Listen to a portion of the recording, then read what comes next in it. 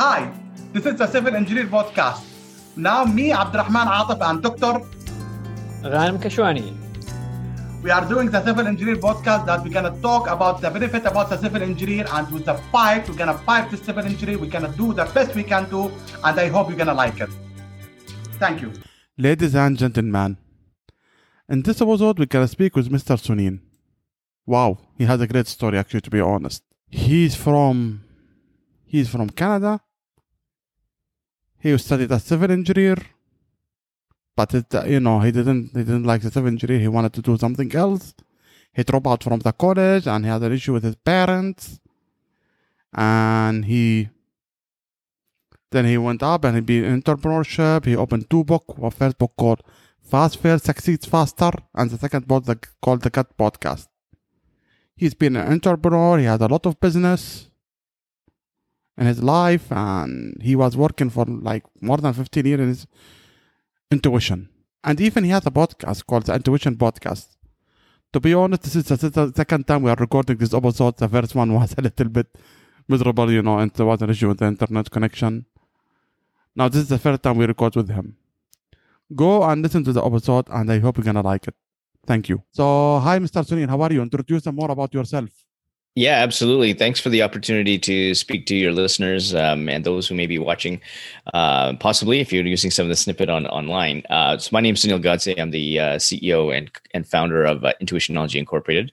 And I've been teaching people how to stop wasting time making bad decisions by getting them to sharpen this subconscious tool that we're all born with called intuition that really helps us make the right decision at the right time. And through this podcast interview, I'm actually going to use a lot of science-based research to show you how that's the case and why that's the case, and how you can actually start today listening to your intuition so that whatever decision you make is the right one in whatever situation that you're in. Fantastic. That's so amazing. I have another question to speak about it. Like, what about, can you give us more background about your history and how you started and how you entered? Yeah, absolutely. So, and you know this from South Asian background. So, as a Middle Eastern background, being a South Asian male, I ended at really kind of the formative career era, going through one of 4 doors as an East Indian male. So it's either doctor, lawyer, engineer, or failure. And my dad was an engineer.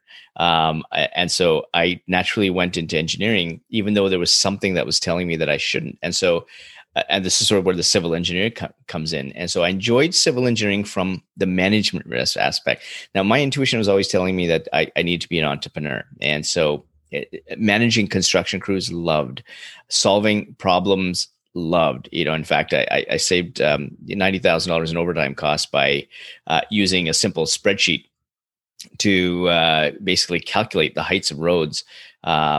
And if from those who are listening who are engineers, heights of roads are parabolic in function. So therefore, there's a specific formula. And so I just put the formula in a spreadsheet. Whereas construction crews every 10 meters were redoing this calculation. And if you have hundreds of kilometers in a subdivision, that's a lot of time. And so my spreadsheet took something which is like 3 or 4 hours of calculations down to 5 minutes. We actually timed this.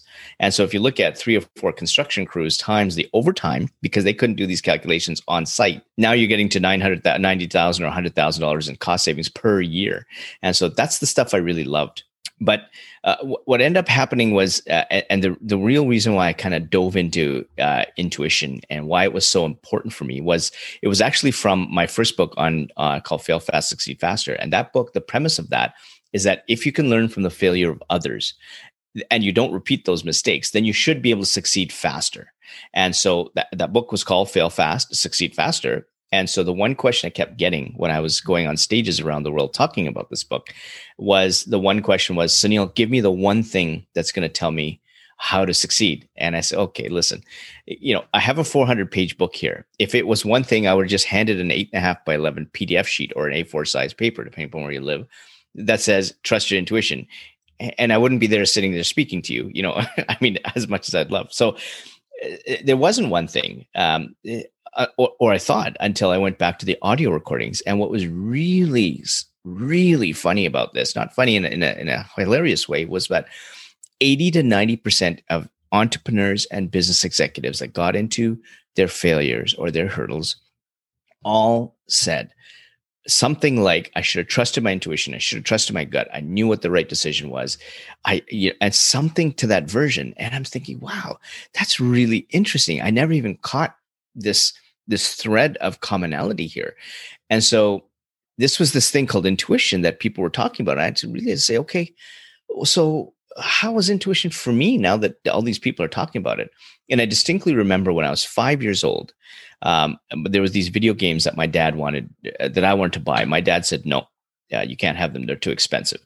So there was this distinct voice that was telling me, Sunil, go door to door to raise money. And I listened to that voice and I went door to door. I raised $200. $100 went to my dad. And the other $100 went to charity because that was something that was really, really good. So now I now think, okay, well, that's when intuition kind of hit me. So if it was hit me when I was 5 years old, maybe I was born with it. That's what I started to think.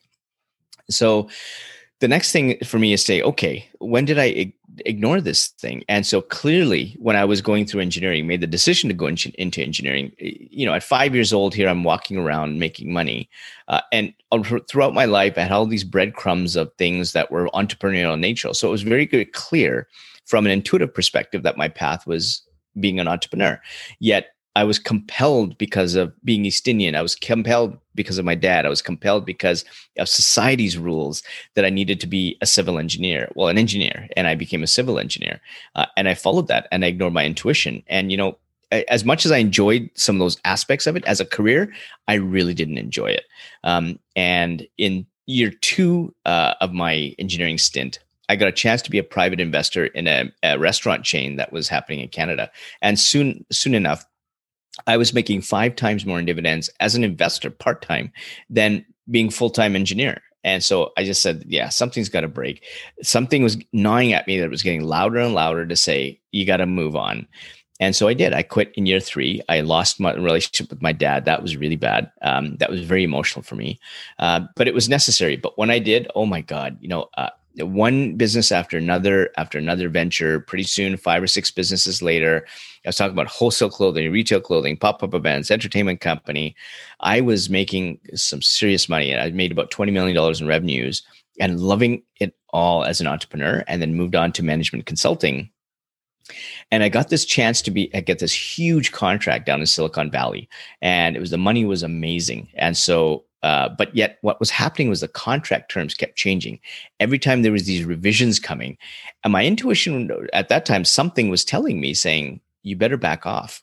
And I didn't. I was so engrossed in the amount of money they were going to pay me that I went down to the States, and they didn't pay me. I came back broke. I came back with 25 cents in my bank account. I was about to be married. I had all this cash in my account gone. I remember driving up from the US-Canada border back up to Canada, and my wife was calling, at that time, she was my girlfriend, and saying, how are things going? And I'm saying, oh, yeah, things are going great. But meanwhile, I don't even know where I'm going to be sleeping that night. And so, but the most devastating time that I ignored my intuition was when I was in engineering school at university. And a friend reached out to me to try and get some advice because she was being stalked by someone. And again, something was saying, meet with her that afternoon. And I ignored that. I said, you know what, let's meet a couple of days later. But that same fellow walked up to her at a bus shelter and put a bullet through her head. And killed her instantly. And so now I really, really needed to find out, what is this thing called intuition? And so at the time I was going online and I'm thinking, okay, what is everybody else talking about? How are they seeing this intuition thing? And there were things like manifestation, voices from God, spirituality, meditation. And that was great for those people, but somehow it didn't resonate with me. I was just wondering, why does that not resonate with me? So if we look at, so for example, there's something called signals, right? So I remember these signals these somethings that were telling me what to do. And so I said, okay, there's these signals here. Great.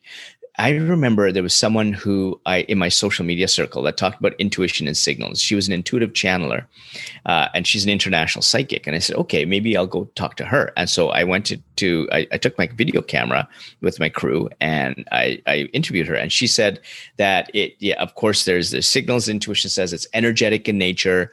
and we have to change our belief system, and that the research just hasn't caught up with us yet.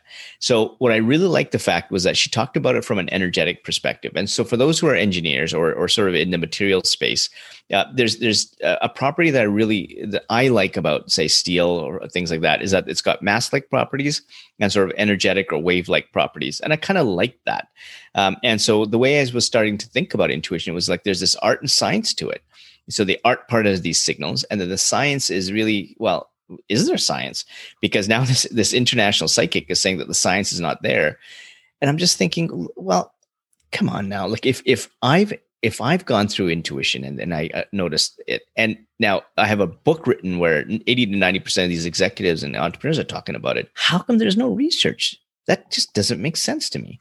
So I looked at my circle of contacts and I said, who do I know that's going to give me a really good scientific explanation to it? And lo and behold, there's this neurologist that I knew. And so I went to him, I went to his hospital, and took my camera with me. And I wasn't expecting much, because if there's no research there, then this is going to be a 5-minute conversation. And that's it. And so I'm thinking, okay, I'm not going to put too much money in the meter, because, if it's 5 minutes, I have enough to get a coffee and come back. And then I turned on the camera, and I wasn't expecting much. I asked him, does intuition exist? And his first thing is, it absolutely exists. He goes into the neurology of it and how it affects the gut. He trusts his patient with it. And he was saying more and more neuroscience research is coming out that's saying that it is happening even before we are a lot more conscious of it. So now I've got the science part. And so I've got the art and the science. Now I'm kind of getting a definition that kind of resounds with me. I went online to some dictionaries. They didn't help. And so I said, okay, then obviously he's seeing some research. Let's go to an academic research database to see if we can find something. And so I went onto an academic database. I typed the word intuition, and I'm expecting maybe 10, 12, 15 articles. And I hit enter, and there's tens of thousands of articles on intuition. And one of the reasons why I now realized that I couldn't find a definition of it was that one of the characteristics of your intuition is it hits the amygdala, which is the primitive part of your brain. All it knows is fight or flight. All it knows is these things, trust, like. There is no language associated with it. And so no wonder I couldn't find a definition. It's because it's my own definition. So when intuition hits us, we tend to put our own definition around it. And so this is really, really important for us to think about. And you got the intention experiment. It's really interesting. But we actually put our own spin on things. We put our own language around it. And so if you look at, for example, these signals that I was telling you about earlier that I was getting, what I noticed is that after I looked at, after I interviewed over 1,000 people, these signals were very, very specific to each certain type of person. And I'll explain to you a little bit. I just want to dive into a bit of the research, some other research that I found. And so there were it was subconscious in nature. Then remember I was telling you earlier that I thought that we were born with it. There was some research now showing that infants as young as 2 months old have been shown to have intuitive properties. They called it intuitive physics in the paper. Okay, so that makes sense. And then further research now says what Dr. Rathbone was saying is that it shows up much earlier than we consciously know about it. Lo and behold, there's this research paper that shows that intuition acts on average 7 to 10 seconds before we actually make a decision or take an action. And in entrepreneurs, they measured things like heart rate and skin conductance as sort of proxies for intuition. They found on average 7 seconds before an entrepreneur made a decision, intuition had come through and gave them what we call a signal. So let's go now back to these signals. These two types of signals that help us. They're positive and negative signals. Positive signals are ones that obviously tell us that you're making the right decision. So for me, those positive signals are a flow, or the dots connecting. It just seems to feel right. But there are other people, and this is where we get into the specificity of signals. There was one CEO that actually sees omens. So there's this thing that comes up on his right shoulder. There's no shape. no color, but he knows that when it comes up, whatever he's doing, whether it's hiring someone or bringing on a partner or doing a business deal or looking at a vendor, when this omen comes up, he trusts it, and then whatever he's doing, he says yes to, because that's his positive signal saying that he's moving in the right direction. I have a singer-songwriter that sees this orb. She actually sees this floating orb that comes up. So there's positive signals. The other one is negative signals. And the negative signals are the ones that are telling you that you shouldn't be making that decision. So for me, I get that actual anxiousness or that gut feeling. And we've all had that though. So everybody listening, if they've ever walked into some kind of room or, and they just think that there's something's off, he says like, there's something off here. Right. And it's internal thoughts. It's not something you necessarily need to vocalize, or there's something wrong with that person, or, you just get that small sort of whisper. And so that's exactly how your negative signals work. Right. And so, there was an entrepreneur I interviewed, and he says, Sunil, nobody's ever asked me about signals. I mean, that's not something it's not like, hey, let's go for coffee. Hey, what are your intuitive signals? I mean, that's just not regular talk. And so as we're talking about the ventures that he went in for the wrong reasons, like for money, for fame, or it was a waste of time, but he went in anyways. Every time he was recounting that story, he was grabbing his left earlobe. And then he said, wow, I just realized what my intuitive signals are. He said, it's a left earlobe. And now he remembers when he looks back that when he went into the ventures, he was always wondering why his left earlobe went hot. When he talked to his wife about those ventures, he was remembering that his left earlobe got hot. And so that's again how specific it works. And the issue with the issue or the problem with negative signals, I guess, from our perspective, is they actually start very subtle in nature. And these are the signals that we really miss. And so as these subtle signals get ignored, and some people call it a whisper or something's just off, but we tend to ignore that and we continue down the path of making one bad decision after another. And so what happens is your intuition sends you a louder signal, and it changes so that at some point it's going to tap you on the shoulder and say, hey, listen, don't ignore me anymore. And so some people I've interviewed have said that they've got into car crashes. They've almost wanted to take their own lives. And all this was the ultimate negative signal that gets them to turn their life around, to start paying attention to those signals that intuitions give them so that they finally find success in their life. And so the thing is, because both of our experiences are very unique, so your experiences and mine will be very, very unique.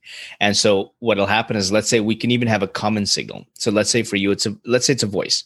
So let's say you and I share a voice.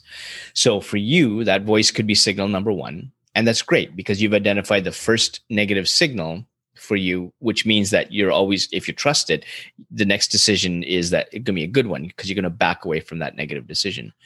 But let's say if that voice is signal number 3 for me, if it's signal number 3 for me, what that means is I've missed 2 signals. I've missed signal number 1 and signal number 2. If I've missed those 2 signals, that means I made 2 bad decisions.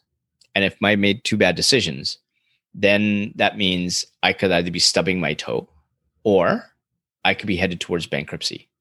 I just don't know. And some people think that your intuition actually takes you through negative experiences, and we'll talk about the sort of the 4 types of hurdles. And this is where intuition is never wrong. It always takes you to the right situations. Sunil, is it possible this, and it is really, really interesting, is it possible just to ask a couple of questions while you're talking? Sure, absolutely Ganim. Yeah, so first of all, thanks a lot. I mean, I was just absorbing, and there is a couple of points I want to discuss that. Yep. I mean, when you were describing your journey, it reminds me a lot about my journey, that being self-authentic is expensive, but it's worth it. I usually say that being yourself is very expensive. You mentioned about your relation with father. Unfortunately, I have to admit, I mean, I don't have the perfect healthy relationship with my parents due to that, to be myself, Yeah. And although like I did my study in self-engineering, my choice, from bachelor all the way to PhD, because I do love my major civil engineering, but yet there is other option in life that I need to be my self authentic. And I usually say that I have a daughter, and I usually tell my wife that the best advice or the wish that you can wish your kids is that to discover their own mission, and they should be their self authentic. This is because many people, they say, I wish them to be happy. Yeah, happiness, it will be a result if they discover their own mission and they become their true self. And I need to call Dr. Sivali about it. Dr. Sivali, she has a wonderful book called Conscious Parenting. Me and Atif, we talk about it, and she had the Awakening Family. And you mentioned about the intuition, and I have this Meg Taggart that I read this book for her. And there's a lot of experiment people, they try to quantify this, especially from quantum physics, about the frequency, how we can see the frequency. And I usually Hicks, she mentioned some books about, and she said if it feels good, it is good, something like this. So it is all about the frequency, how you feel it. If we can hypothetically, and Atif, you can contribute in this, if we can divide the human being in 4 pieces, spiritually, emotionally, physically, and mentally, I believe the one is governance, is the emotion, because emotion attract things. Yes. This is the basic thing. If it feels good, it will. Like I usually we say, I trust my gut. Yep. And sometimes you mention about the parents. We call it social conditioning or social programming. As human being, we see like parents are our first programmers, that this is wrong, this is good, you follow this. And for example, in any part of the world, our people are the best people, our religion the best religion. And usually after a while, we have this awakening. And I believe being a parent is awakening, that there is nothing right or wrong. It's the right word is suitability. It suits me. It's not about right. This is the suitable choice for me. It is somehow, it is not the best comparison to say, but I think like the diet, that it maybe vegan suits me as vegetarian, gluten-free, but it not suit somebody else. But I cannot say it is the right one. And especially when it comes to the gut, it is all about your mission, So my why, Simon Singh, he always say, discover your why. My why is totally different than Atif why. Atif why is totally different. So this is why I like the suitability. But again, being self-authentic is expensive, but it's worth it in the end. And the journey to discover yourself, there is a lot of setbacks and you question. And sometimes, you say it's not worth it. I'll be with the immune thinking in the herd mentality, that I'll be with the herd mentality. I don't know, Atif, you have anything to say about that? Yeah, I completely agree with you, Ghanem, and with Mr. Sunneen, what you are saying. I hope your relationship with that now is fine, Mr. Sunneen. I hope now. Yeah, we're closer than ever, and so there's a lot of stuff there that you said that was really, really stuff that I absolutely agree on. So when it comes to quantum mechanics, quantum physics, when it also comes to frequencies, so if there's another one called Power versus Force by David Hawkins, talks about frequencies in there. It all depends upon how far you want to take it. And so this is where I'm a little bit cautious. I definitely believe in quantum mechanics, quantum physics, frequencies and things like that. I do. But to someone who's a hardcore engineer like my dad, who's an investment banker where data and research, and I'd love to look at the components of intuition with using a non-believer into a believer in 1 hour. I was able to convince him. But to him, like when I started talking about, intuition being like, he understood it as manifestation, voices from God and things like that. And for him, who's like research and data and science, spreadsheets, he's just like, intuition, I don't connect with, because he hasn't defined it in his way. When it comes to kids, so one of the things that happens is there's an intangible called intuition. And what we're often looking at is tangible benefits, where we can see, touch, feel, experience, rather than something that could be hocus pocus or woo woo, as people call it.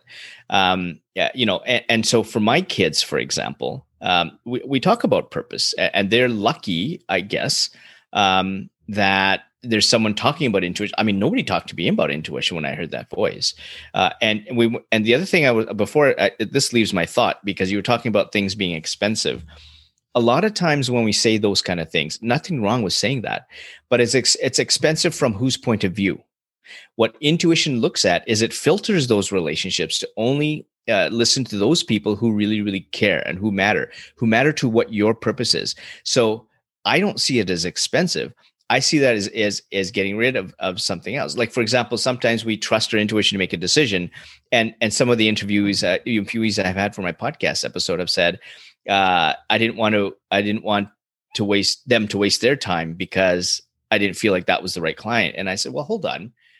Why are you saying that you're wasting his time? Isn't that person wasting your time by not being authentic with you? So it all depends upon perspective. And I just want to make sure. So when we say expensive, for me, it was necessary, because if I didn't trust my intuition, that would have been expensive. I would have been in a career that I didn't enjoy. I would have gone down a route that I really didn't like. And one of the things that we have to think about is called opportunity cost. It's not just the cost of making that bad decision. Let's talk about my career, right? It's not just the 3 years that I spent in engineering doing something I didn't like. It was also those 3 years that I didn't run a business because I was called to entrepreneurship. And if you look at the 5 or 6 businesses that I had that made $20 million in revenues, now I've got, what amount of money did I leave on the table? That's called opportunity cost. That's double the cost. And when it comes to kids and giving them purpose, parents have a huge responsibility to talk to kids about giving them that purpose, not from your lens, but from their lens. And yes, you can be a guide, and it's okay to use that guide, but you have to give them the opportunity to fail. You have to give them the opportunity to exercise their independent decisions. And I'll give you 2 examples from my kids, because they are thick in intuition. And I'll start with my youngest, because this is a real funny story. She still doesn't understand these signals and things like that. She's 9, and she still asks, Dad, what are these things? What do you know what intuition is? And so we go through some of the experiences that she had. So she was able to move away from a bully by just seeing the bullying behavior. And she was able to take that friend out of her decision set of friends that she wanted to surround herself with. And the funny one was that I was asking her, well, there's sometimes, something's telling you to say something and you say it. And so she says, oh, Dad, yeah, I have an example. So, around Christmas time, this is now, she was, I think, 5 years old. So we're going back a number of years. And so she was on the, you see the Santa in the malls, and, they give you a candy cane, and, they ask you what you want for Christmas, all that. So she was in line to sit on Santa's lap. And so she was saying that, Dad, you know what? Santa started asking me what my name was and asking these questions. And then she looks and she says, his breath was stinking. And she grabs her nose and she goes, his breath was stinking. And then she touches her forehead and says, my intuition was telling me to ask him to eat a candy cane because that's going to freshen his breath. And so I asked him to eat a candy cane, and he did eat his candy cane. And then he started asking me questions, and he goes, his breath smelled much better. And then she goes, always trust your intuition. And so I told her that's exactly kind of how it works, is that it's something inside of you is telling you to say something. But I think if you want a tangible result of what happens when you trust your intuition, you can look at to my 14-year-old daughter. When she was 12, we were in India. And she was always been a painter. She was painting since she was 4 years old. And when we went to India in December of 2018, she saw these paintings done on postcards. She goes, these are beautiful. And what she didn't realize is that these were done by people with no arms. And she was saying, oh my God, like these are just normal people. And why can't they express themselves? And and all these thoughts are going through her head. Why do we treat them like disabled? I want to do something for them. And so I said, okay, Avni, then her name's Avni, obviously. I said, Avni, then it's got to come from you, right? You got to tell me. I'm not formally saying trust your intuition. I mean, at that time, she's 12. I'm saying, it's got to come from you. What is compelling you to do this? You got to tell me, because I want her to drive that purpose. Now I'm seeing the forming of purpose as you were talking about earlier. So this purpose for her is really shaping. And I've seen this purpose in her when she was younger. She's always wanted to help people in need. We saw these fans on the side of the road, and she goes, "Dad, I can use these fans to make air conditioners for the homeless so that they can get out of the heat." And so she's always had that stint. And so 6 months later, we're sitting in the living room, and she whips her head around, and she said, "Dad, I'm ready." And we were actually playing a board game, so I had no clue what she was talking about. And she says, I said, "What, you're ready for what?" And she goes, "Well, I'm ready to figure out what happened in India. I'm ready to take that forward." And I said, "Okay, what do you want? What do you think you're doing?" "I'm going to open up a nonprofit business. I'm going to sell my art. I'm going to raise money, and I'm going to bring people who have disabilities and illnesses together so I can have them paint for free, and they can express themselves and feel really, really good because of me." And I said, "Okay." And so the very next day, we actually opened an official federal Canadian nonprofit corporation. A month after that, she had her first fundraiser. We had over 100 people attend. Her goal was $2,500. She raised over $5,000. Her originals were all sold within 1 hour of a 3-hour event. We even had someone from Scotland on FaceTime looking at her paintings, looking at something to buy. An hour after that, we have she then has her pop-up event where she has people with disabilities and illnesses come. A couple of people in wheelchair, someone who had Down syndrome, Big Brothers Big Sisters, which is an organization that helps bring kids who are from abused homes paired up with other parents or pseudo parents. And she had this one gentleman who had cerebral palsy, Parkinson's disease, and this was really a cementing of her purpose. So he says, "Avni, come here." And so she approaches the table. She's watching him, and his left arm, if you guys can't see, his left arm is violently shaking because of his cerebral palsy. And he takes his brush and he dips it in paint and he puts it to canvas, and his left arm stops shaking. And he said, "My mind is open. It's free." And she can see the left arm stopping. And he says, "This is what your event is doing for me." And she was so elated. That's the cementing of purpose. And if you want a tangible benefit, if you want to look at dollars, she is now a year and a half in. She's raised over $30,000 and counting. She had about a month ago, she had someone just reach out, say, "Can you do a custom painting for me?" Yesterday, we had another order from someone we have no clue who that person is, bought a painting online. She has her own podcast series on how art affects people. She does all the back-end post-production herself using Adobe Premiere, and she uploads it she uses Libsyn, which is our podcasting host. She uploads it there. She works on her website, the back end of the website. She knows all that stuff. She's 14. When you have purpose and you put that in the hands of a child, they can move mountains. So as parents, you support them or get out of the way. For me, I'm very staunch about that because I am seeing the results. And yes, they're going to make mistakes. Yes, they're going to fail. Yes, they're going to have peer pressure. My daughter's entering teenage and high school.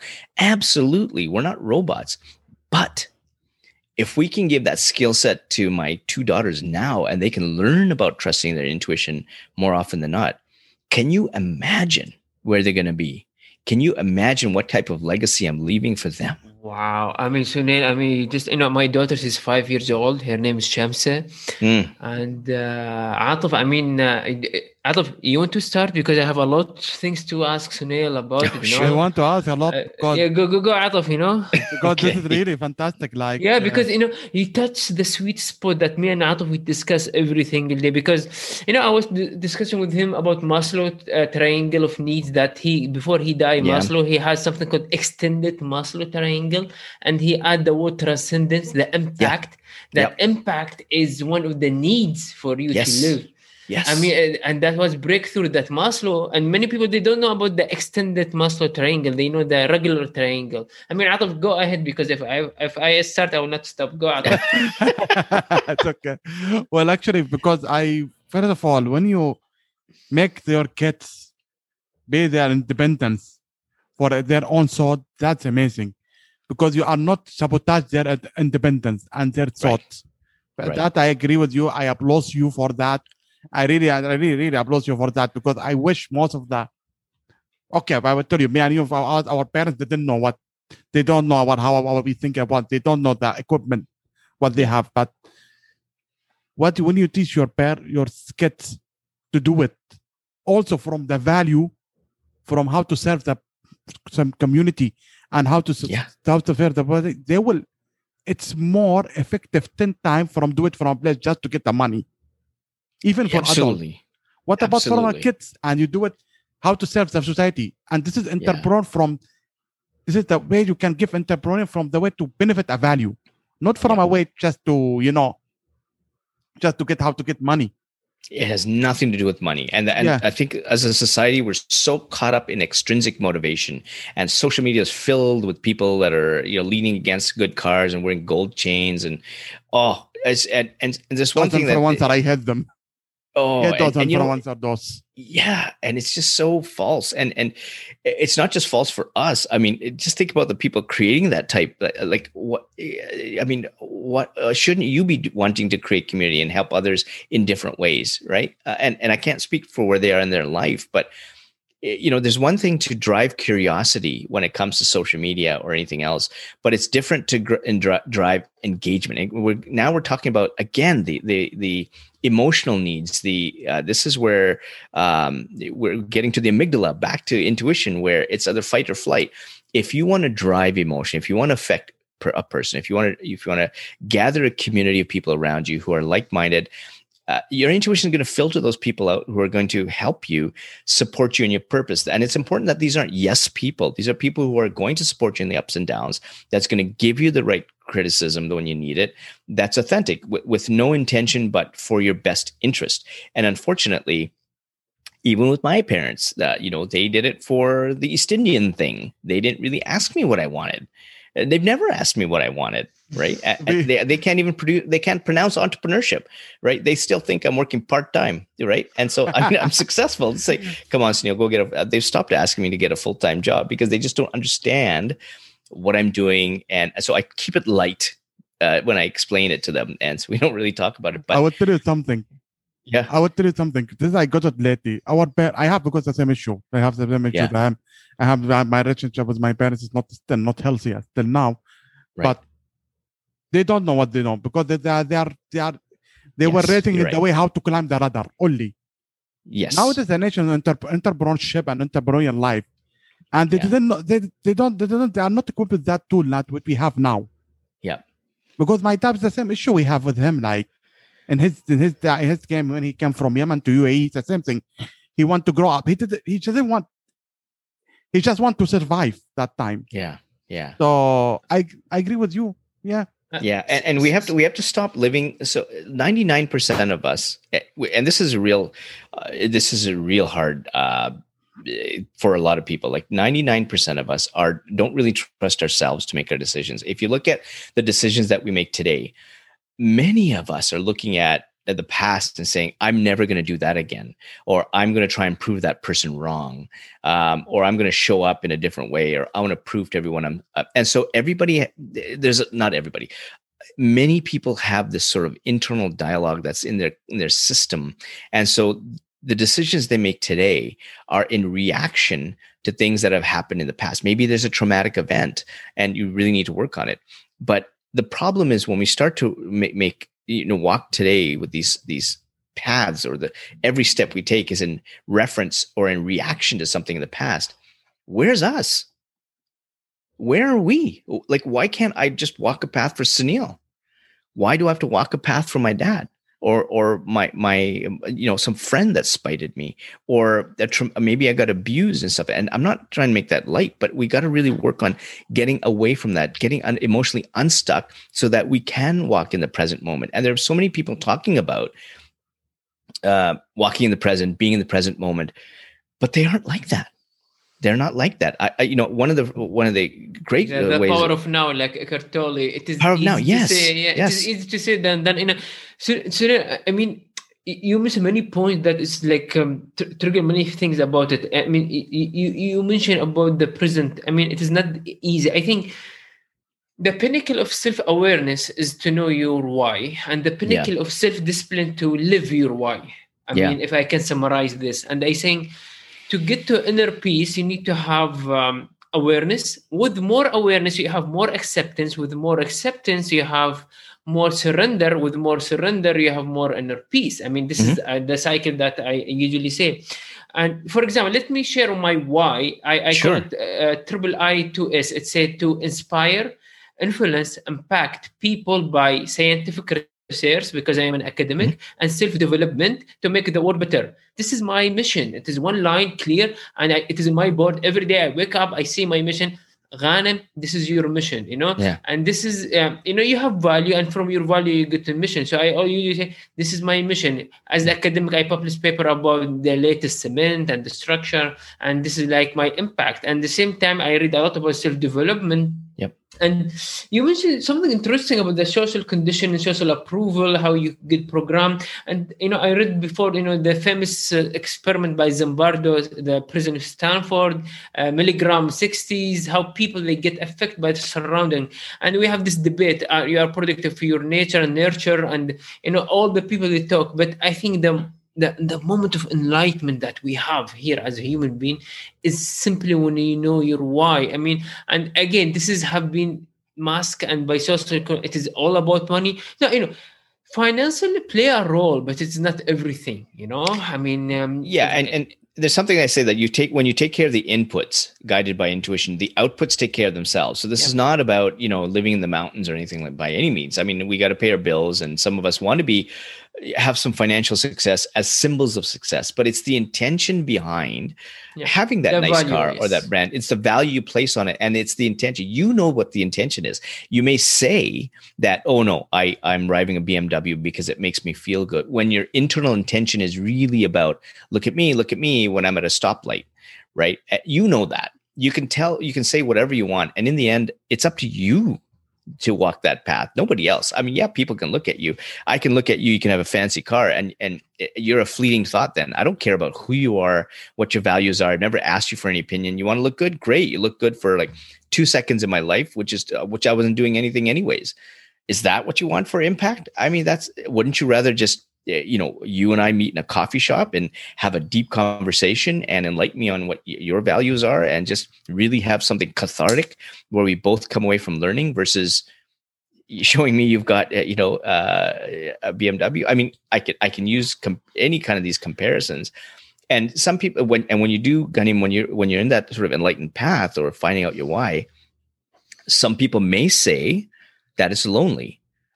I don't look at it that way. What I say is that it's not lonely. It's just that there's few people that are on the same journey as me. And I mean, we've all met tens of thousands of people. I have 2 people that I can probably share my thoughts with. 2. Yeah, but alone, it's totally different than being lonely. Maybe you are alone, but you are not lonely. I mean, it's 2 different things. Absolutely. People always misunderstand me and Atif. I prefer to have, like, me and Atif. Most of the time, we are alone. But I mean, people, they cannot resonate with what we're thinking. And I usually say to Atif, whatever manifests in the outside world, in the physical world, is due to the going inside in the quantum world. Yeah. So people, they don't know about the quantum world, the frequency. And by the way, the most, Einstein, he have a lot of talk about the quantum world and how it works and the frequency. And he had this famous line, everything is still until it get observed. And what it mean that it is all about, you mentioned the intuition, that when you observe it, you put the word, then things will be attracted. There is no secret formula that, as they put in this, like, people like took on the secret that if you just imagine, if you said affirmation, it will manifest. No, there is hard work you need to pay. Yes. I mean, you need to pay the dues. But visualization with hard work, with the planning, with persistence, then it manifests. I mean, there is no people, they want to take shortcut. Yesterday they said it is all about work smart, not work hard. No, you need to work hard. You pause, you learn, then you work smart. There is learning transition between working. You work hard, you learn, then you work smart. Working smart is a result of learning from working hard. But people, especially we are millennium, but people like from Gen Alpha or Gen Z, sometimes they think, I just work smart, like entrepreneurship. It doesn't work like that. You need to fail. From your book, you need to fail. You learn, then you go and you work smart. Yes. And interestingly, one of my interviewees, and let me give you her backstory because I think this lends even more context to what she's doing. She's an expert in the manifestation space, exactly what you're talking about.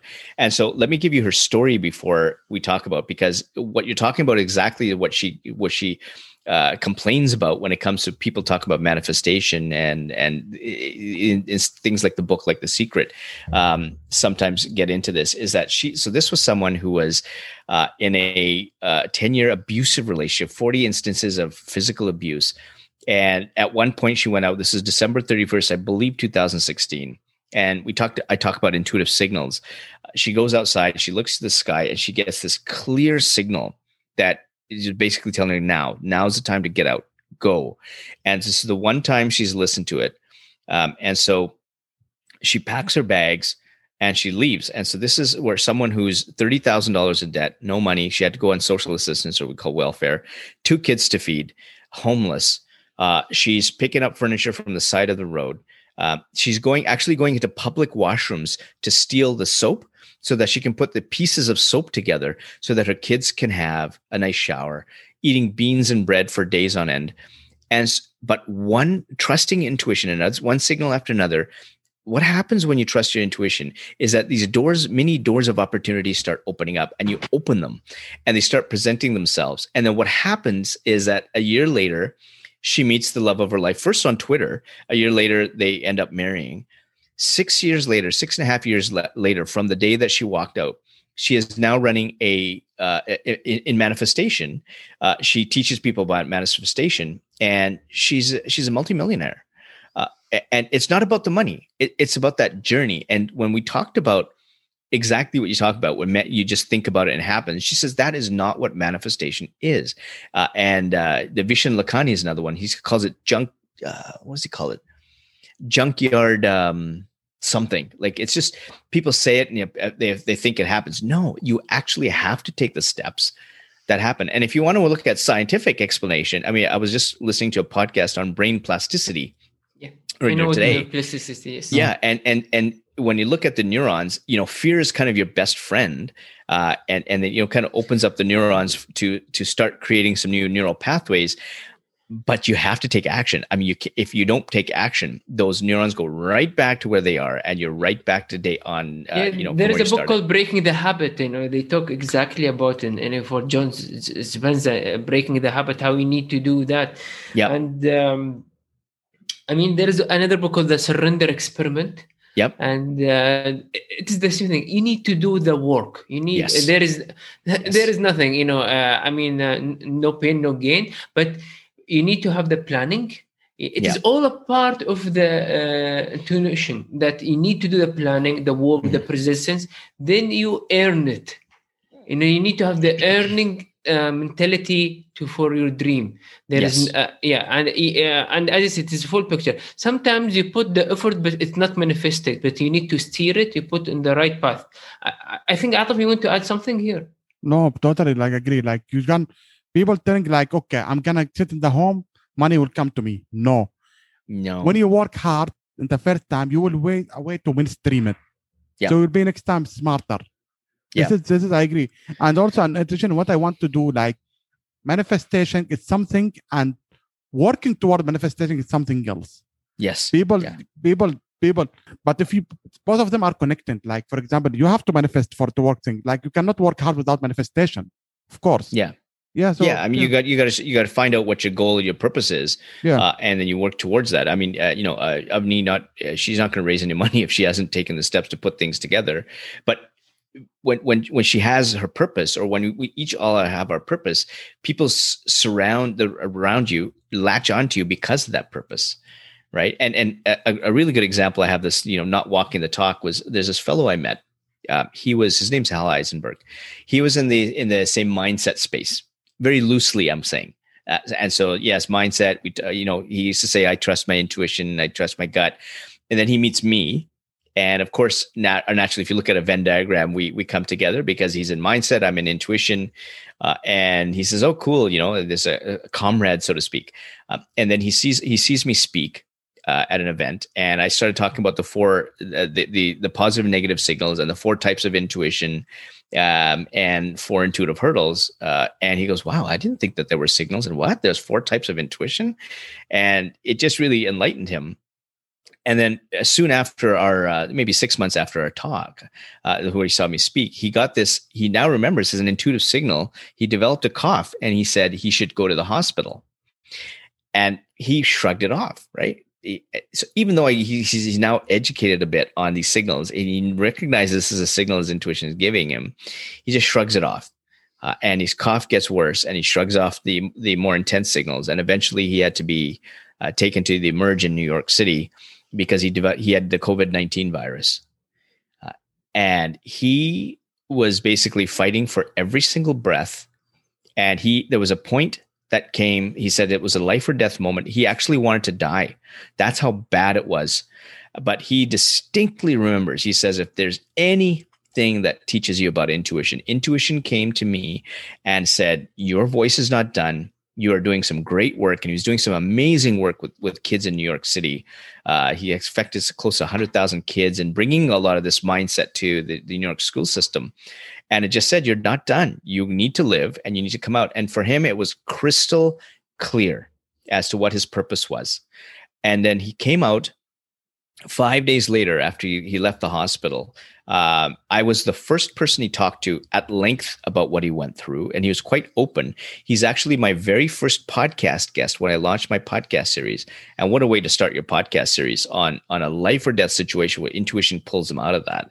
And he himself says, Sunil, I was talking about mindset and stuff like that before. I was talking about, do this and it's good, but I wasn't acting it.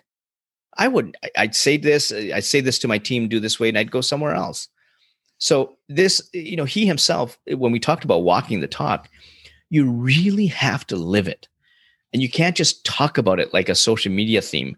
That's where the tough part is, because you really, really have to be in the present moment and you have to listen to those signals and you take the path that you're on, no matter what criticism you get. And that's something that I tell people is this is the train that I'm on. This is my track and I'm affecting people. I've got testimonials up the yin yang.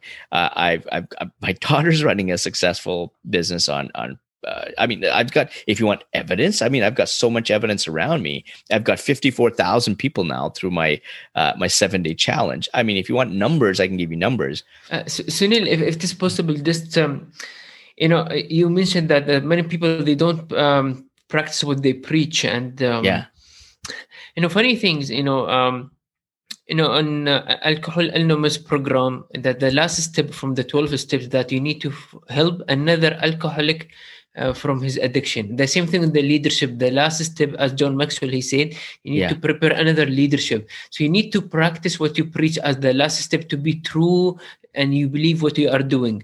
So I have a question. You mentioned about the signal. Do you believe that the master only appear when the students are ready? That the master will never appear if the students are not equipped and ready for the journey? So there's let's go through the concept and the practical part of that. And I see it as two. The concept is no, you are ready now. Your signals are always with you. You're ready at any point in time. So those listening today can look back at the good decisions they made and the bad decisions that they made. And they can take a look and take the inventory of their positive, negative signals today. They have to spend time doing that. My 7-day challenge, which is free, helps you do that. Or they just grab a piece of paper and say, what's my decision? What did it feel like? What was my decision? What did it feel like? And take the time to do that. That's the conceptual part. The practical part, which I consistently find after interviewing over 1,000 people, one of the things that I used to do when I asked my first question on intuition was, it used to be, when did intuition impact your life? And when I started my interview with that question, 100% of the time, it was always when someone hit rock bottom. And there was this almost intuitive wake-up call that they had to say, oh, maybe I should start trusting my intuition again. So from a conceptual perspective, you're ready now. But from practical perspective, we don't appreciate the power of intuition until we're hit rock bottom. And when you hit rock bottom, the only thing that's going to show up is your master, and that's your intuition. Because there's only one way to look, and that's up to the light of intuition. And intuition's always shining the light, even when you were going down that slippery slope. What you were doing is you were kept looking down at the bad decisions you made. You forgot to look up at the light called intuition to say, here's the path out. And you missed all the pathways out of that slippery slope. And you remind me the scene of the Batman when he was in the rock bottom. He tried to jump outside of the deep digging. He need to go up and go back. And there is also, when you hit rock bottom, there is only breakthrough.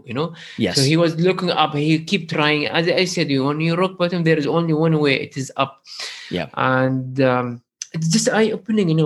Whatever you say about it is eye opening, but.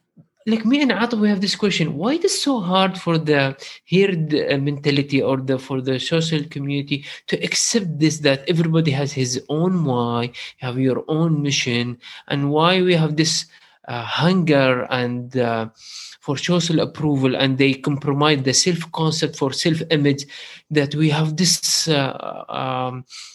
what you call like anxiety about our self-image, and we only post in our social media the best. We always compare ourselves. Why that anxiety that we always want to sound that perfect? We don't accept our vulnerability. Why is that?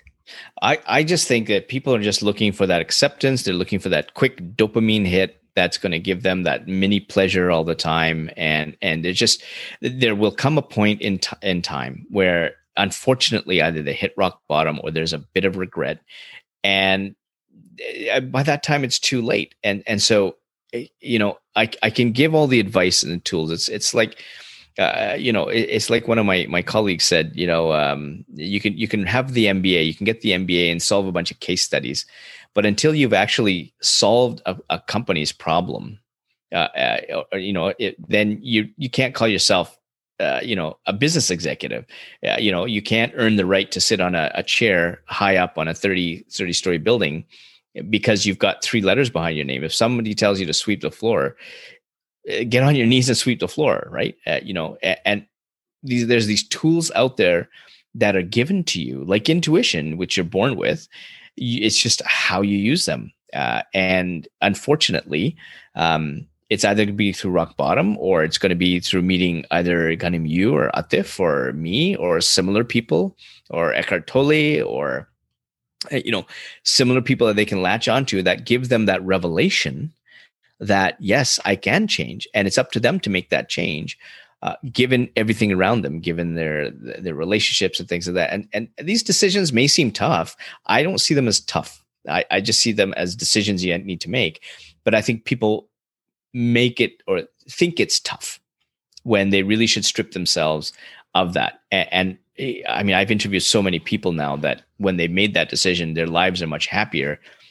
And so there's so many people listening to it, yet they'll still go back to the same way. I mean, I had one fellow, he was a boxer, a professional boxer.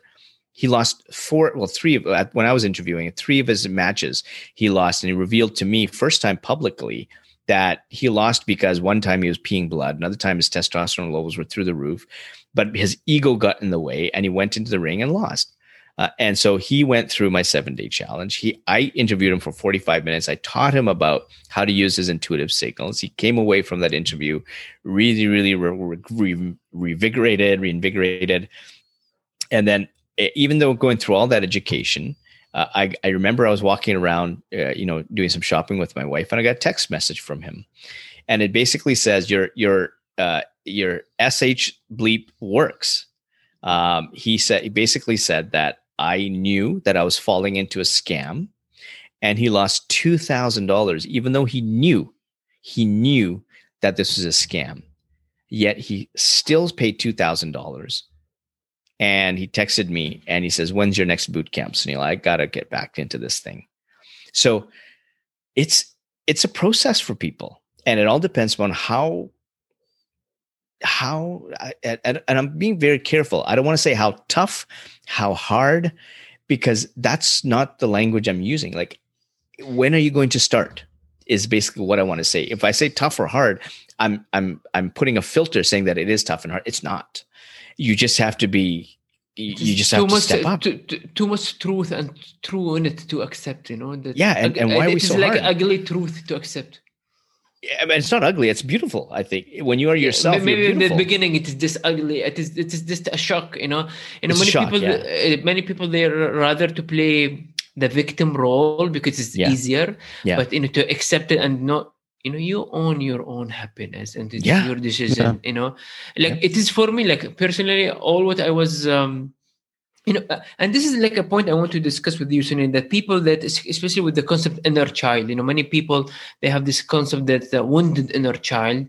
So because the first programming they found is from their parents, and their parents, they put the seed that they are not good enough, they worth nothing, and they carry this. And unfortunately, if they don't have this awakening, they will project it to their kids, and the cycle will go on until something happened. And these things embedded. It is not very easy to be aligned with your inner child. And first of all, to discover the concept of inner child, to be aligned with it, and you say it is fine. So usually, like me and Atif, I say one of my articles that I wrote that there's 3 self-permission you need to give yourself. First of all, to make mistake, because you are a human being and you will keep doing mistake. Yeah. Second one is it is okay not to feel okay, to accept your feeling. And usually sometimes when I have, and I usually say there is not such thing called negative or positive feeling. In my view, I think there is healthy and non-healthy. Sometimes it is healthy to feel sad with certain extent. It is healthy to feel angry to certain extent, but you don't go to the next stage. You need, for example, it's fine to express your anger in the right way, but not to the extent to break things and yelling. No. So it is healthy and non-healthy. And people, they usually use the word emotional intelligence. I prefer emotional regulation than intelligence, because you need to think about your emotion. The third permission you need to give yourself to live your own why, your own mission. I think these 3 self-permission, it will give you. So many times, I'm very harsh on myself, because in my whole life, I usually have been labeled as the underdog. And this is why I said, I will get all this degree. And I finished my PhD when I was only 29, because I need some material evidence that, yes, I am here, I'm good enough. And I discovered all that, I get PhD engineer. You know what? It took for me literally 5 minutes, and I feel emptiness and apathy again. What next? Literally, I was happy for 5 minutes. I said, literally, all this suffering, all this work on the labs for this 5 minutes enjoyment. So I was an illusion. So as you said, it is from now to feel fulfilled. And I discovered, and then I started reading about positive psychology. I read about a book called Flourish by Professor Martin Seligman. So I love engineering. I love my area, but I started reading about positive psychology, about my purpose. And I cannot say that I am in total peace with myself. No, but at least I know that I am in the right path. When I have this trigger emotion, I practice a lot of journaling. It eases the way. I don't suppress my emotion anymore. I just let it go, let it through, and I'm very vocal about it. Because somehow in Middle East we have this stigma about mental health and going to therapists. And like me and Atif, we try to raise the awareness. It's fine. If you have, usually I give this simple example. If you have pain in your stomach, you go to it, and you have no stigma. But when you have the most complex organ in your body, which is your brain, it contains 100 billion neurons, you feel ashamed or stigma to go to a therapist? Come on.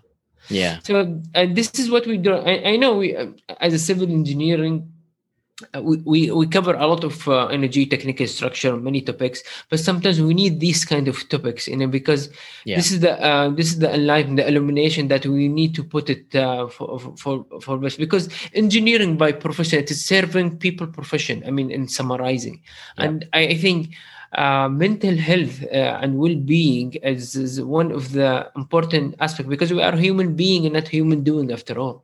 Yeah, and I think there's a couple of things that you talk about there when it comes to some of the people with their inner child that's hurting and all that.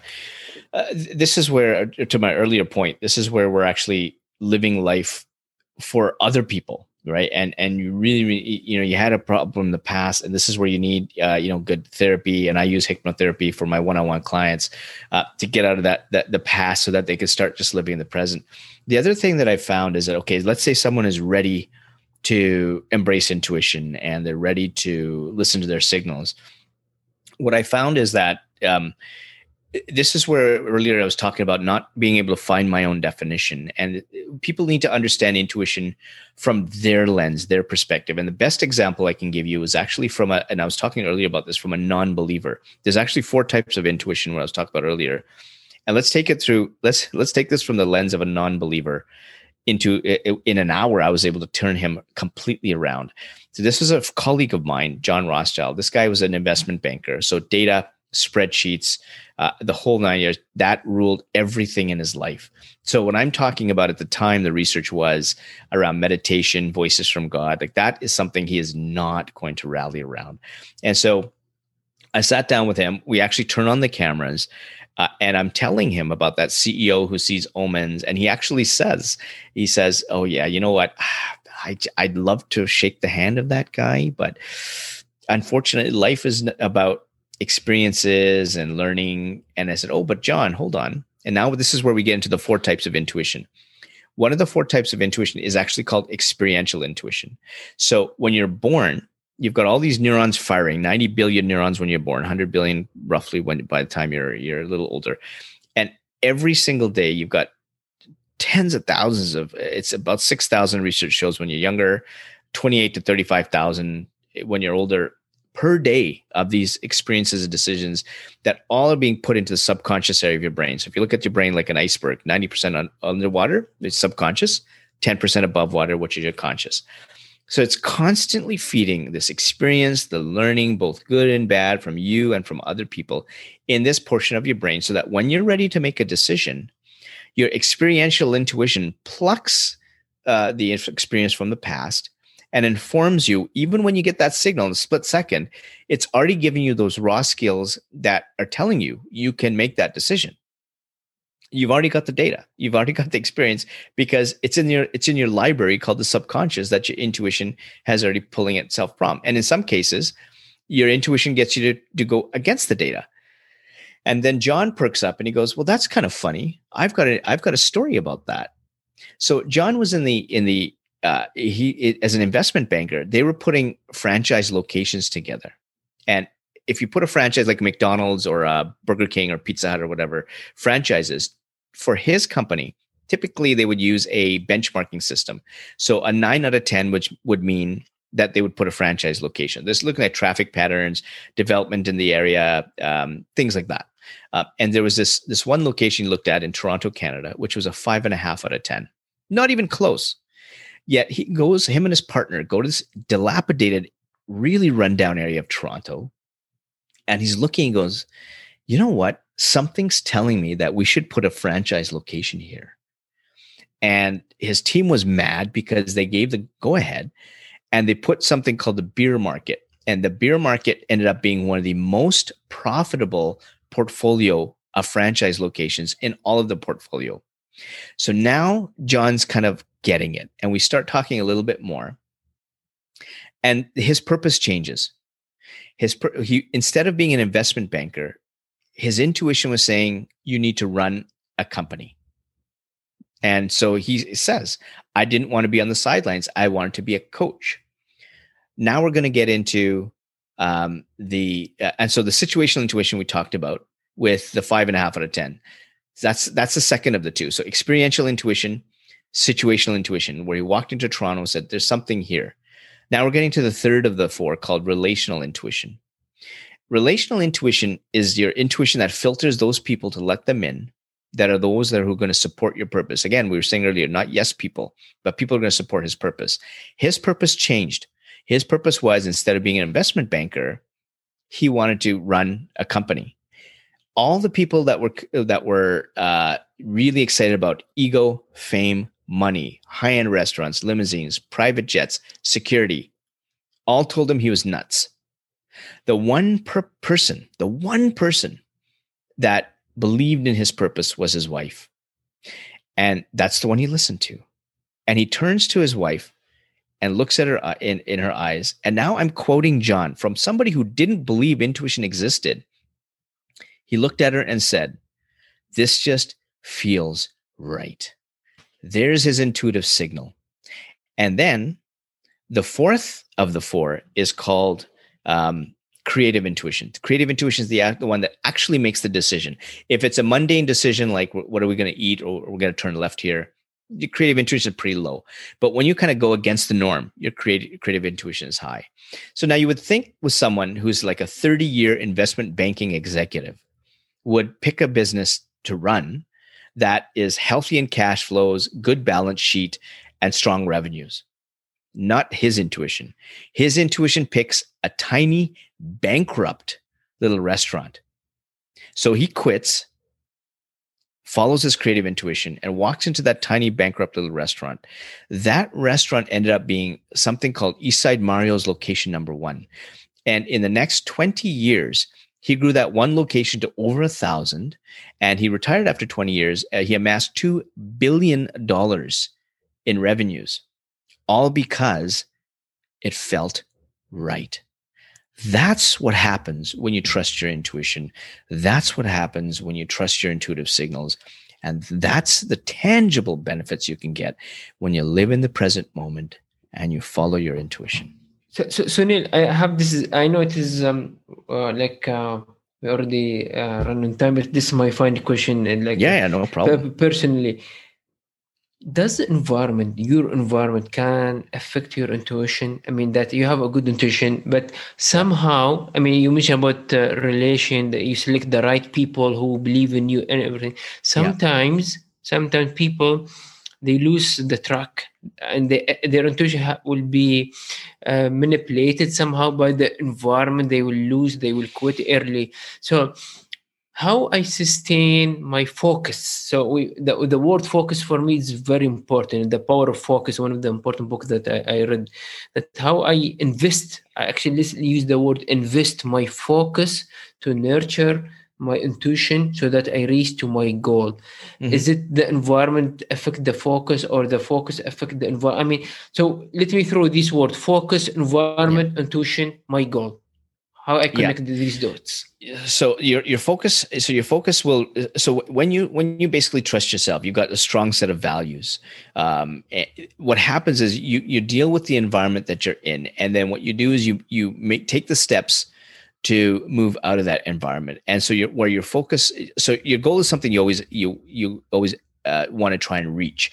You have to make sure that you're doing it from an intrinsic perspective, and that goal is not extrinsically motivated. Right? Having a big car, making me look big, whatever it is, that's not a goal. A goal is something you want to reach to, which is in line with your purpose and your values. That's a bit of a separate discussion.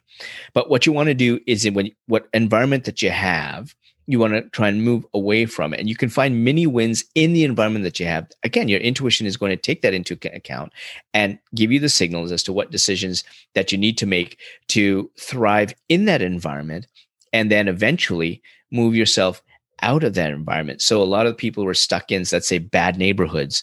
And I've had a number of people who gotten into drugs or behind bars or in the real crappy areas of New York or Chicago or LA. And they've been able to change their environment over time to get out, so that then their intuitive decisions automatically change. And now they've gotten rid of the old way of doing things, but they're stuck there. I mean, if they're kids, they're there. I mean, that's their environment. But the decisions they make in that environment keep them away from drugs, keep them away from those people who affect them in a healthy way.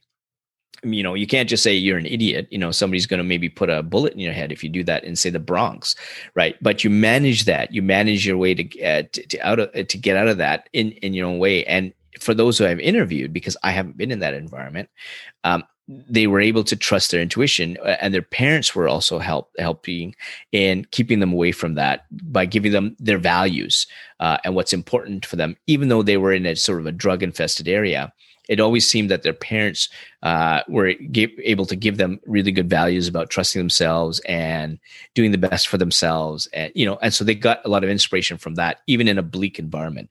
Eventually, there's a time that comes when you grow up and then you move away from that environment, either by going to school or college or university or even working, but then you're out. And when you're out of that environment, you have to be very careful not to slip back in with the same bunch of people that have dragged you back in. And you just got to cut them off, right? Some people just said, I stopped answering the phone. Like there was one person who was, she was bisexual, drugs, 2 kids, really bad lifestyle. And she just got it. Boom. She said, I'm done. I can't go on. She found herself on the floor of her bathroom with a needle in her arm, almost overdosing, thinking, what about my 2 kids? And it was instant for her. And she said, my intuition just said, stop. And she didn't answer her phone. She didn't answer her door. She was still in that environment. She didn't have any money, but she found a way to get back to school. She completed her high school. She found a way to get her real estate license. For 2 years, she had no money. She had to eat macaroni and cheese with her kids, going door to door, dragging the kids in tow. And from someone who came from being having a needle in her arm, almost ready to give up life, today she's making about $400,000 a year in real estate. Right. And again, don't focus on the money. Focus on the steps that she took to get out of the environment she was in. She was deep in that environment. But again, when you take the steps, you find your way. Even in that environment, she found her way to get to this 12-step program. She found her way to trust the right people. She found a way to ignore the wrong people. And guess what? Over time, people didn't call her. Over time, the knocks on her door stopped because she wouldn't answer them.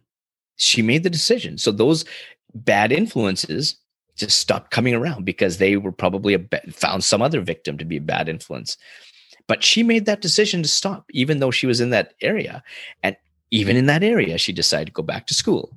Even in that area, she decided to go get a real estate license and change the environment. And eventually she got out, and eventually she moved out of there. And eventually then that just accelerated her ability. And even in real estate, she still felt that she was like, she had tattoos. She was 16. She looked like she was 16 when most people are 50s in their real estate in North America. And she felt that negative energy. And she said, she talks about it saying that other people feel intuition is a two-way street. So as much as your intuition is being projected on others, possibly, the intuition of others is looking to you to see if they trust you. So in the real estate game, where trust is the way to get repeat sales, if you're not confident with yourself, the intuition of others is going to feel that. And they felt that with her. And that's why in the first 2 years, nothing really happened. And then she had an intuitive moment. It was almost an intuitive wake-up call. And she says something snapped. And all of a sudden she went from being this somebody who was really sort of meek and mild to someone who's super confident. And then one thing happened another. She started making all the goals she started hitting. She wanted to build her business. That started happening. She started selling a lot more. Her first milestone was $250,000 for her, which was a sign of success. She nailed it. She got another assistant. She moved into a better place. So she doesn't go show homes anymore. The business starts coming to her because she's developed that trust, that two-way trust that's driven by intuition. And now she's very, very successful. She still struggles here and there because I still see her, going through ups and downs. That's part of life. But if you look at the overall trajectory, it's just like looking at like a stock, right? A stock's going to be up and down, but the general trajectory is up. That's why you want to invest in that. She has the same thing. She's still quite successful. When she feels down, I send her a message. Do you remember where you came from? Boom. And that changes her mindset, right? And she's back up again. And again, even in that environment, you can still trust your intuition to take the steps to reach your mini goals. Mini goals is stop talking to these idiots. A mini goal of feed your kids. A mini goal of maybe go to school. Okay. These are small goals. And these steps are meant to be small. But when you put them together, they get bigger. And a great analogy I have is this. There was a friend of mine, David Dame, who was in a wheelchair for his whole life, cerebral palsy. Cerebral palsy. His whole dream was to actually just step on a beach and just let the sand and the water caress his toes. So he gets that chance recently. I think it's been a year or 2 years. And so he goes for a vacation. His friends wheel him up to that place in the beach. He stands up. He gets help standing up. He can't stand up his own. And he falls flat on his face.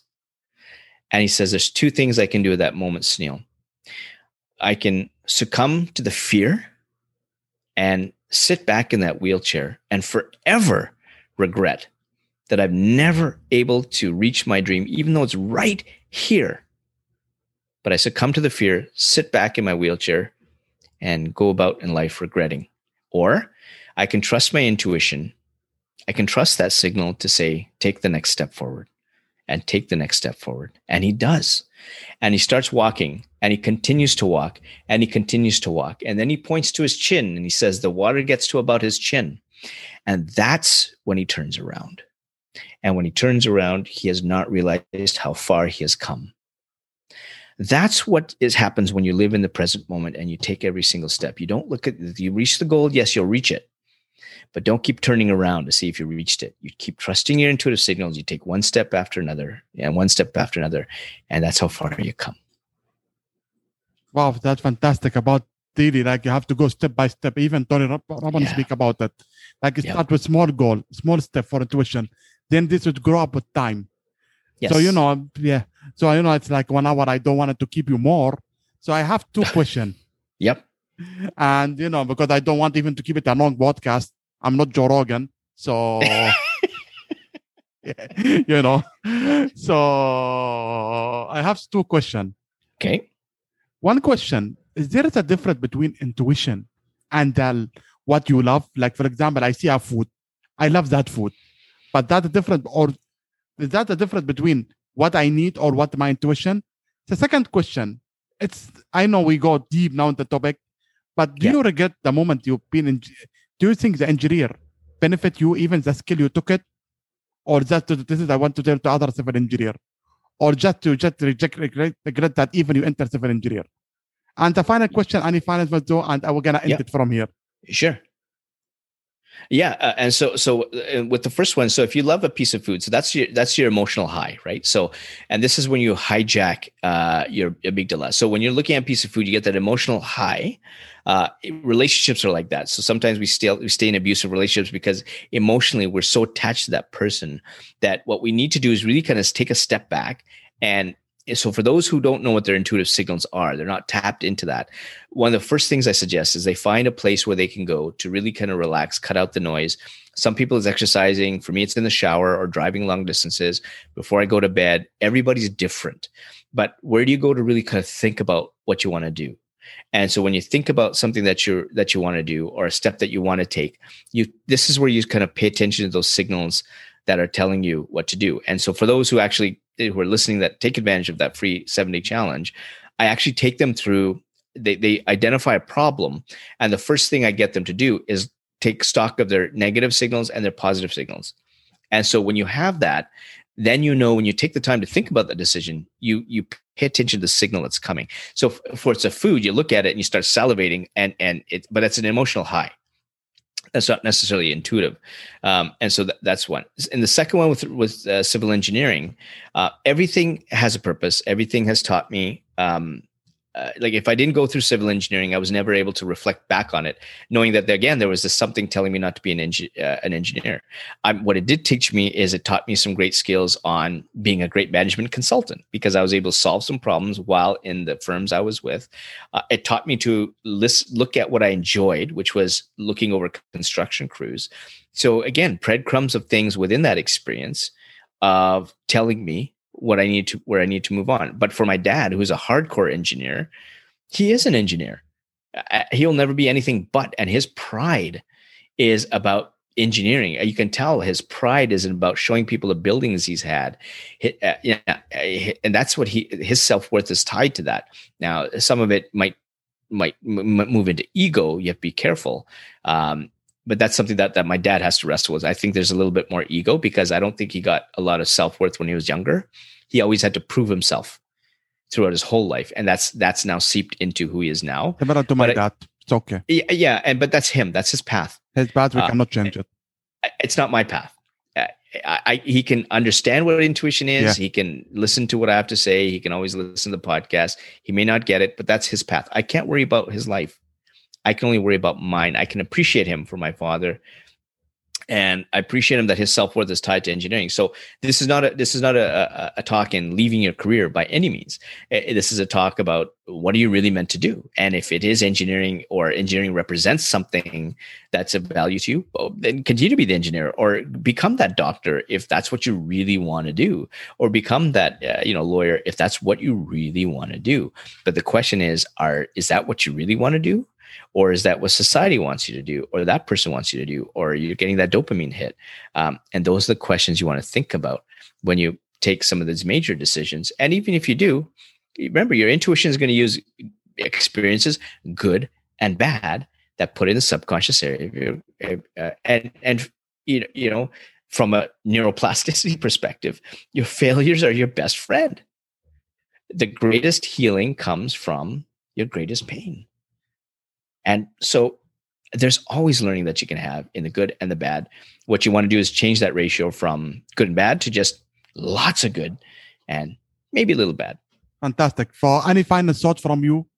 This is big. It's great conversation. People want to connect with me. They can. I'm on all the social media channels: LinkedIn, Twitter, Facebook, Instagram. I'm going to try my thing at TikTok. I'm not going to dance on TikTok. I will be giving some interesting stuff. If people start seeing me dance, their intuition is going to say, "Yeah, I'm not going to follow this guy." For sure, me too. I cannot know how to dance even. Yeah, and so they can go to intuitionology.com. My podcast series is off my website, or they can go to any of the major podcast apps. And if they want the free 7-day challenge, they can go to intuitionology.com. I can give you guys a link as well. And then we'll put it in the show notes. Don't worry. Yeah, and that's it. And connect with me however they want. And hopefully this really gets people to think hard and really take you guys look like you guys kind of are in the same game of talking about it, Ghanim, Natif. And so people should really pay attention to what you guys are saying, what we're all collectively saying. And I mean, our purposes are the same. I mean, Ghanim, when you're telling me what your purposes are, it's just exactly the same purpose I have. It's affecting people with those same awareness pieces that you were saying. It's just like, it's like a mirror coming in front of me. That's my goal with Intuitionology. If I can help, as many people as I can, one person at a time, great, I'm happy. And that's what I'm teaching my daughters to do, right? And that's what I'm teaching everybody else around me to do. And if they don't want to listen, they don't have to. I'm just going to keep talking and talking and talking. Fantastic. Really, thank you for that. And I'm going to put this in show notes, or for your box and for your website and for even your podcast. I'm going to put in show notes. And really great picture, and really nice to meet you. And hopefully we're going to give you again for our next episode. And if you bought our next book, we will be the first people who can interview you. Yeah, absolutely. I appreciate that. Thank you so much. And this was a pleasure. It was a really great, deep conversation. I really enjoyed it. Yeah, it's a little bit different than some of the other ones, because some of the other ones are a little bit more superficial. We actually go pretty deep, and we answer some really interesting questions that I think your listeners are really going to reflect. I hope that they really self-reflect after they listen to this episode.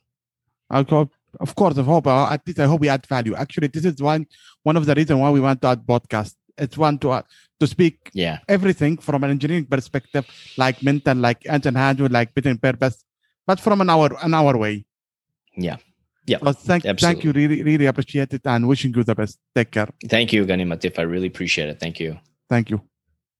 Wow, it was a really great episode, actually, to be honest, with Mr. Sunin. It had us, to be honest, personally. Yeah, I tried to put it all, the opposite there. I tried to put it all. I tried not to cut anything. And do you like guys to be interview more guy like Mr. Sunin or another guy? What do you think about this episode? Follow us. We are in all social media platform, and we are in all podcast platform. And also we will put in show notes all Mr. Sunin link there. Go and follow him. Thank you, and wishing you the best, and take care. Bye. To wrap it up this episode, hopefully you're going to like it. I wish you the most work and good luck, and see you in another episode. Yeah, thank you. You guys have a good day and good night. Thank you. Good night.